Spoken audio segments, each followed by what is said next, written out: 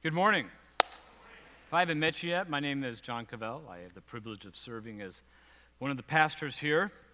And we are continuing the series, actually ending this series, The Finite God. This is a rock, and this is a diaper. In case you couldn't tell what they are from where you're sitting, that's what those things are. In the first service, they applauded me for sharing that. I have no idea why. I didn't understand why they would applaud, but apparently when it comes to me and my understanding of things, the bar is way low, which is probably fair. So as I said, we're finishing out this series on this idea of a finite God. And what we're talking about when we say finite God is not that that is what God is, but that's often how we perceive him. That often we act as though, or we perceive God, or we view God as though he's far more limited than he really is. When the odds are against us, when we're discouraged, when we are uncertain, often we wonder where God is. We feel like if I can't control things, if I'm not in control, well, then it sure doesn't feel like God's in control. And is he powerful? Or is he powerless? Is he interested in helping me? Is he concerned? Or does he just have other things to think about? Does he have bigger fish to fry? Is he a finite God? Or is he not? Is he infinite? And so the story that we're at today is a story of David and Goliath. Now, it's a story that probably has some familiarity to you, even if you don't ever go to church, or you never read the Bible, or you've never really been into such things, because it's just a familiar phrase. In fact, it's possible that, like me, this whole thing may be unfamiliar to you. I didn't grow up with this kind of stuff. I didn't really even understand that Christmas and Easter were about Jesus till I was an adult. And I remember coming into a room like this with friends, and I'd be looking at people like y'all, and I'd think, they're not like me.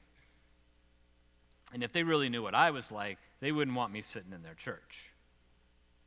Now, I'm curious, like me, how many of you have ever been in that situation where this was all new, you sat down, you looked around, I do not fit here. Has anybody ever had that? Okay, cool. Because if that's how you're feeling today, you are not alone. You're not weird. There's plenty of us here who know exactly what you're experiencing. So really, you fit just fine. You fit in just fine. So today, like I said, we're going to be looking at a familiar story of David and Goliath. We're going to be in the book of 1 Samuel in chapter 17. And I'm going to start it off. 1 Samuel 17, starting at verse 1, says this: The Philistines gathered their forces for war at Sukkah in Judah and camped between Sukkah and Azekah in Ephes-dammim. King Saul and the men of Israel gathered and camped in the valley of Elah. Then they lined up in battle formation to face the Philistines. So the Philistines were standing on one hill, and the Israelites were standing on another hill with a ravine between them. And then a champion of the Philistines named Goliath from Gath came out from the Philistine camp. He was 9 feet 9 inches tall and wore a bronze helmet and a bronze scale of armor that weighed 125 pounds. Now, this was not an unusual practice, because often these battles would result in the loss of life in the thousands, sometimes tens of thousands. And so one commander and another commander may agree to say, all right, we send one guy each, they fight to the death, and winner takes all. And that's what was happening here. Now, it's quite possible that this phrase, this number, 9 feet 9 inches tall, was really more like a colloquialism in Hebrew that basically means really, really tall. That's not the literal translation, but it's kind of like when you say, oh my gosh, I met this guy, he was so tall, he must have been 7 feet tall. Well, from my perspective, anyone over 6 feet tall looks like 7 feet tall. It all kind of looks the same, But it's likely, from other things that we can guess, that he was probably more like 6'9". He was big. And he might have just been a really big person, like a Shaquille O'Neal, But in that time and in that region, that's pretty unlikely. What is actually more likely is that he had a condition called acromegaly. And this is what happens when, in men especially, the pituitary gland continues to excrete a growth hormone even into adulthood. Now, how many of you have ever heard of Andre the Giant? How many remember some older James Bond films where there was a character named Jaws? Big, huge, ugly guy. Yeah, sorry, I mean, not attractive to me. Now we're going to go back a little further. How many remember watching The Addams Family and there was a character named Lurch? Okay, yeah, all those actors, or Andre the Giant, the man who played Jaws, the man who played Lurch, all suffered from this condition called acromegaly. And if you remember, they had very pronounced features, somewhat disproportionate, really big, and that's possible. It's possible that that's what Goliath had. So, picking it up in verse 6. There was bronze armor on his shins, and a bronze sword was slung between his shoulders. His spear shaft was like a weaver's beam, and the iron point of his spear weighed 15 pounds. Big. In addition, a shield bearer or an armor bearer was walking in front of him. And so he stood and shouted to the Israelites, battle formations, "Why do you come out to line up in battle formation?" He said, "Am I not a Philistine, and are you not servants of King Saul?" Which they were. "So choose one of your men and have him come down against me. If he wins in a fight against me and kills me, we will be your servants. But if I win against him and kill him, then you will be our servants and serve us." There is no lack of confidence on the part of Goliath. And then the Philistines said, "I defy the ranks of Israel today. Send me a man so we can fight each other." That's verse 10 and verse 11. And when Saul and all Israel heard these words from the Philistine, they lost their courage and were terrified. I'm going to say something in a minute, and what I want to do is this half of the room, we're going to practice, this half of the room, when I point to you, you're going to say the word certainly. So we're going to practice. You ready? Okay, 5 of you are ready. This is the second survey. You're supposed to be kind of awake. Okay, ready? Certainly. Not bad, not bad. Now, I'm going to do the same thing over here, this half of the room. When I point to you, you're going to say the word uncertain. Ready? No, I asked if you were ready. Are you ready? And anxious. You are quivering in anticipation. All right, here we go. Okay, see, the problem was Saul and his army were they were certainly uncertain. We're going to do it again. Saul and his army were in the face of Goliath.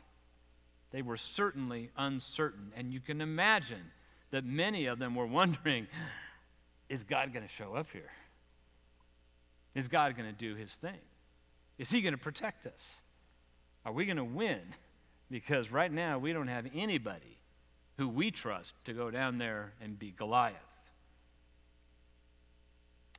So in verse 16, every morning and evening for 40 days, 40 days, that's a month and 10 days, the Philistine came forward and took his stand. So David arrives at the perimeter of the camp in verse 20 as the army was marching out to its battle formation, shouting their battle cry. And in verse 23, while David was speaking with them, suddenly the champion named Goliath, the Philistine from Gath, came forward from the Philistine battle line and shouted his usual words, which David heard. When all the Israelite men saw Goliath, they retreated from him, terrified. Verse 26, David spoke to the men who were standing with him. Wait a minute.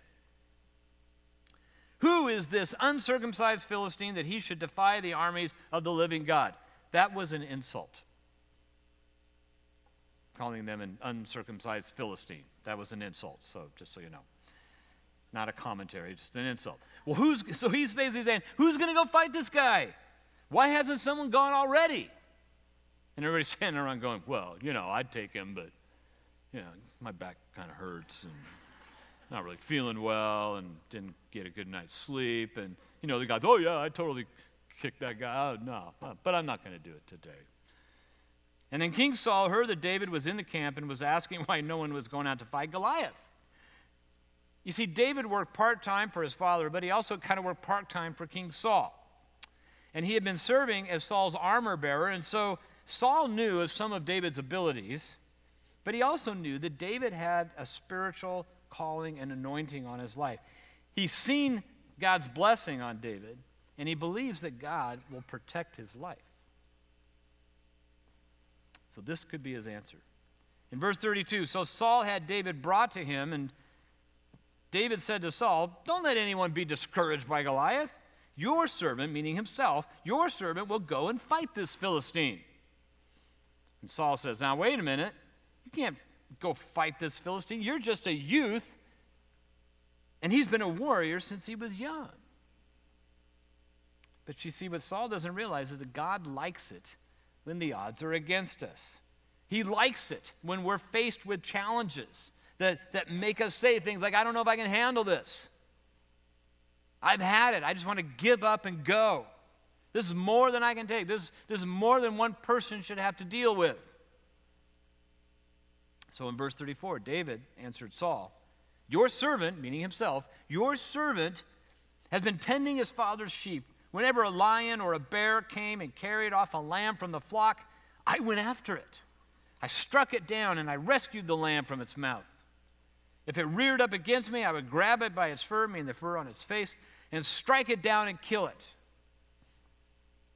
Your servant has killed lions and bears, and this uncircumcised Philistine will be like one of them, for he has defied the armies of the living God. You see, to David, God is not a finite God. God is an infinite God. To Saul and everybody else, God is finite. God can't handle this. But Saul knows that God had plans for David. And Saul knew that God was going to make sure that David lived. So Saul says to David, go and may the Lord be with you. Now that isn't a flippant statement. You see, Saul, in sending David, is putting his own life and the lives of his soldiers and the life of his nation on the line. He realizes that David is his only hope. So verse 40, David took his staff in his hand and chose 5 smooth stones from the wadi, meaning a dry creek bed, and he put them in his shepherd's bag, and then with his sling in his hand, he approached the Philistine. Now, often that this story, especially this part, is portrayed as a miracle. In cartoons or other things, it basically is David's got, a handful of 5 rocks that he can carry in one hand, puts them in his pouch, and then as he approaches Goliath, he pulls them out, puts them in a slingshot, and it does this. Shoots it, and it ping, hits Goliath. And then miraculously, Goliath falls down dead. Not what happened. This isn't a story where a miracle like this took place, where somehow God, went against the natural order of things and caused something to happen that couldn't otherwise happen. You see, the idea of the sling and the stone was actually a military weapon. Warriors from the tribe of Benjamin were known to have a lethal skill where they would take a rock like about this big, and they would put it in a sling, and that they could rev it up and they could launch a stone from their sling upwards of 70 to 90 miles per hour. In fact, in northern Assyria, archaeologists have uncovered what they think are iron sling stones, about the size of a baseball, that they would do. And often when an army was invading, especially if there was a castle or a hill, these soldiers would come out and they would just start pegging people. And so imagine, no matter how big you are, a rock like this coming at you at 70 miles an hour. This is what David is doing. And so they would figure out, they would do some quick calculations and figure about between here and some safe distance to my target, how many of these do I think I can launch? So David figured 5.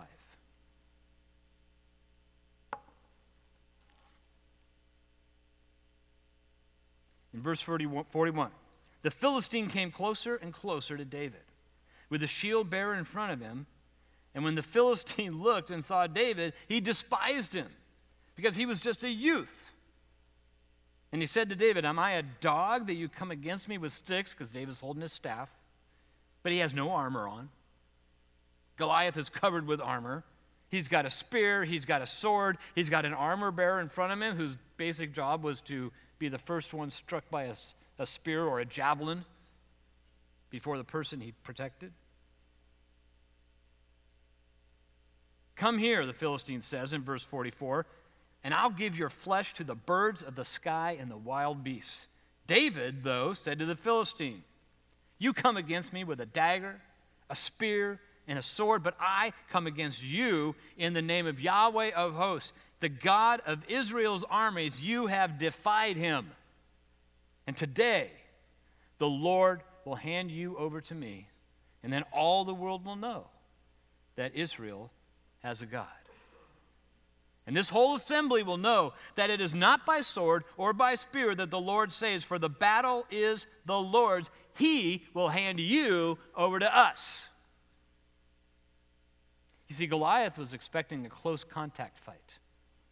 He was expecting somebody to come down with a spear and with a sword and with armor and go toe-to-toe. He wasn't expecting some guy without armor, without a sword, without a spear, launching stones at him. So it says in verse 48, when the Philistines started forward to attack David, he ran quickly to the battle line to meet the Philistines. So David is running, he's pulling stones, and he's launching them with a sling.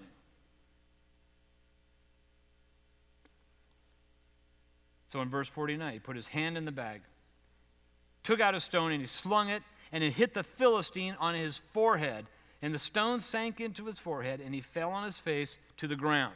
The stone didn't kill him, but it stunned him enough that he fell to the ground. And with all of the armor that he's got on, he can't do anything very quickly at this point.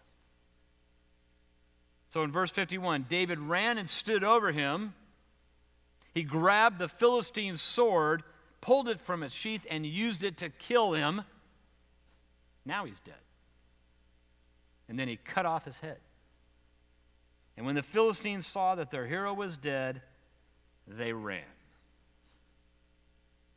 So there was no miracle other than that the odds were against David. The odds were against Israel's army. But David had a skill that God had given him, and he used it, and he prevailed. So 4 things to remember that I want you to take away with you today. The first is this, and I've said it a couple times already. Remember that God likes it when the odds are against us. We don't. We do not like it when the odds are against us. If you wake up in the morning and you say, I really hope God leads me into a situation where the odds are against me, where I'm intimidated, where I'm fearful, where I'm nervous, and I really don't know if God's going to get me through it. I really hope that happens today. What a blessing that would be. If you do, you're kind of weird. I mean, I respect you for that, but you're weird, really. I mean, sorry. You see, David was a normal person. He had great faith in God, but he also had great failures. He's not unlike most of us. Strengths, but some weaknesses. There was nothing supernatural about him other than this faith in God. So what's your Goliath? What's that thing in your life right now that's facing you down, that's making you wonder if God is there, that's making you ask those why questions? In the last 2 weeks, I've walked alongside of people who are dealing with a loved one taking their own life, dealing with all the emotions, the fears, the feelings of, how did I not know? What do I do now? How could something like this happen? Why does God allow something like this to happen? Some big Goliaths. But maybe you got a Goliath in your life. Maybe there's a weakness that plagues you. Maybe it's an addiction that you wonder if it's always going to rule your life. Maybe your Goliath is wanting to help somebody whom you love, but they just won't let you help them. Maybe there's a fear in your life, and then that's your Goliath. I could go on and on and on.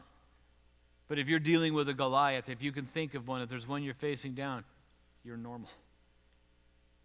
There's nothing wrong with you. But remember that God likes it when the odds are against us, because it's when the odds are against us that we have the opportunity to say, all right, God, I don't see any solution at all. I need you to be my solution here. I need you to lead me toward whatever that solution is, because I don't see it, and I don't have it in my hand.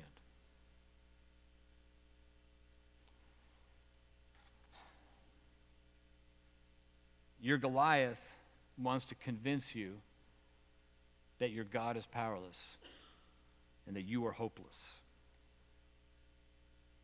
It's a lie. But there's times, there's moments, there's days, there's weeks when it can sound very, very believable. It's not true. You would never tell somebody else to believe that. But there are days when it's hard not to believe it about yourself.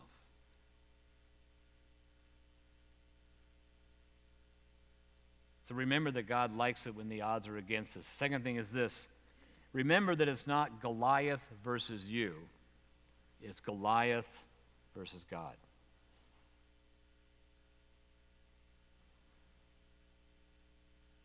You know, it's interesting in 1 John chapter 5, it says, whoever is born of God overcomes the world, because Christ has overcome the world. And who is the one who has overcome is the one that is born of God.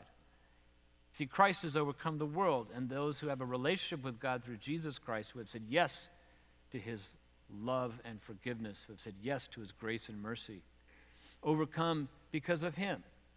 And somebody say, well, how does that work? Well, here's how it works. Let's say you're on an NBA championship team. You're going to the NBA finals, but you're the worst player on the team. I mean, you're still really good because you're in the NBA, but you're the worst player on the team. And so you don't actually end up playing in any of the games in the series. But you're on the team, and the team wins. You get the ring, right? You get the NBA championship ring, even though you may have contributed absolutely nothing to the win, but because you're on the team, you get the ring. But when it says that Christ has overcome the world, and we overcome because of him, that's the way it works. He's done all the work. But we get the ring. Because we belong to him. We get the ring. That's what that means. That's how that works. So remember that it's not Goliath versus you. It's Goliath versus God. The next thing is this. Remember the lion and the bear. When Saul was asking David, how are you going to do this? How are you going to pull this off? David said, verse 37, the Lord who rescued me from the paw of the lion and the paw of the bear will rescue me from the hand of this Philistine. This Goliath that you're facing right now, think back to a time when maybe you were in another situation, in another time, and you didn't know how you were going to get through that, but God got you through it. Remember the lion and the bear. David could think back and say, you know what? God enabled me to deal with the lion. God enabled me to deal with the bear. God will enable me to deal with this Philistine. He wasn't giving himself credit. He goes, hey, man, I could take a lion, I could take a bear, I could take him. No, he said, hey, God allowed me to do that. He'll allow me to do this. He empowered me then. He'll empower me now.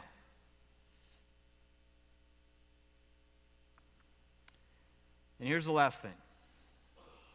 And that's where this comes in. Remember that Goliath once wore diapers. Goliath is this big old mean, ugly dude. He's as mean as he is ugly. He's as strong as he is mean. And he's big.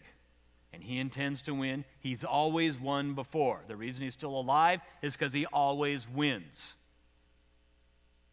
But Goliath wasn't always a big, huge, ugly warrior. There was a time when he was just an ugly little baby.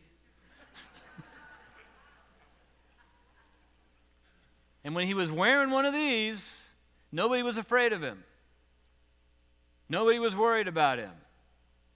Somebody had complete control over him, as much as you can have over a child. And so it might be that there's a little baby Goliath in your life. Right now, it's like a little baby. It's pretty manageable. It's not getting in the way. You got it totally under control. It's not a good thing, but it's not that big deal. I got it handled. Not a big deal, not a problem. I can handle it. That's what you're hearing yourself say. Except this little baby Goliath is growing. And as it grows, you become more and more accustomed to it. You become more and more used to being in control of it. Those of you who are parents know that there was a day when you had total control over your child, when it was a baby. But then it grew. And it developed a will of its own. And then there was a day when you felt absolutely out of control of that child. Some of you who have never had children remember being that child.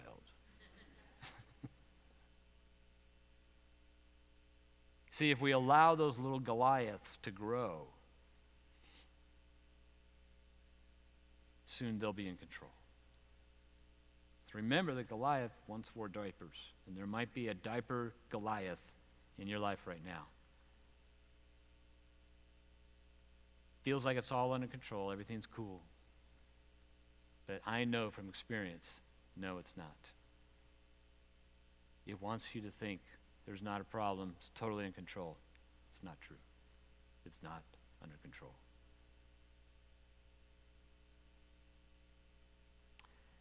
Remember that God likes it when the odds are against us. Remember that it's not Goliath versus you, but Goliath versus God. Remember the lion and the bear. And remember that Goliath once wore diapers, but he didn't always wear diapers.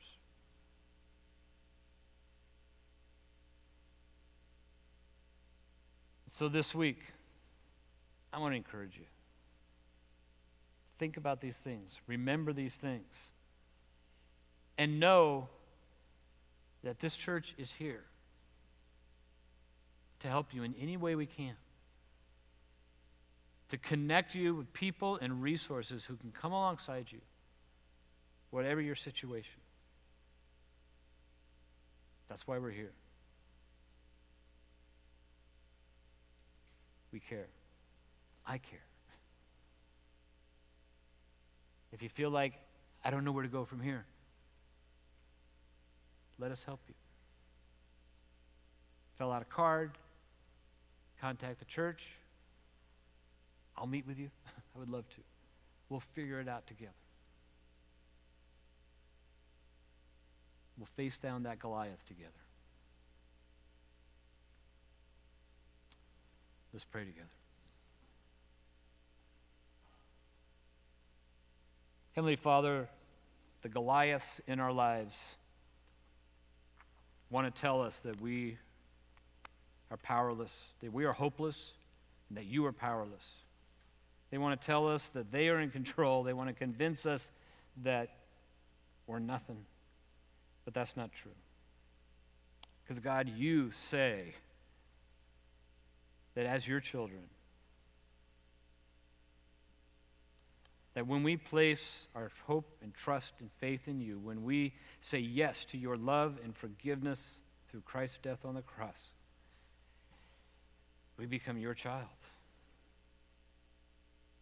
And we are who you say we are. We're not who Goliath says we are. God, you call us your children. You call us loved. And that we can find our strength and our hope in your presence in our lives. And God, I pray that for each one of us here, including myself. In Jesus' name, amen.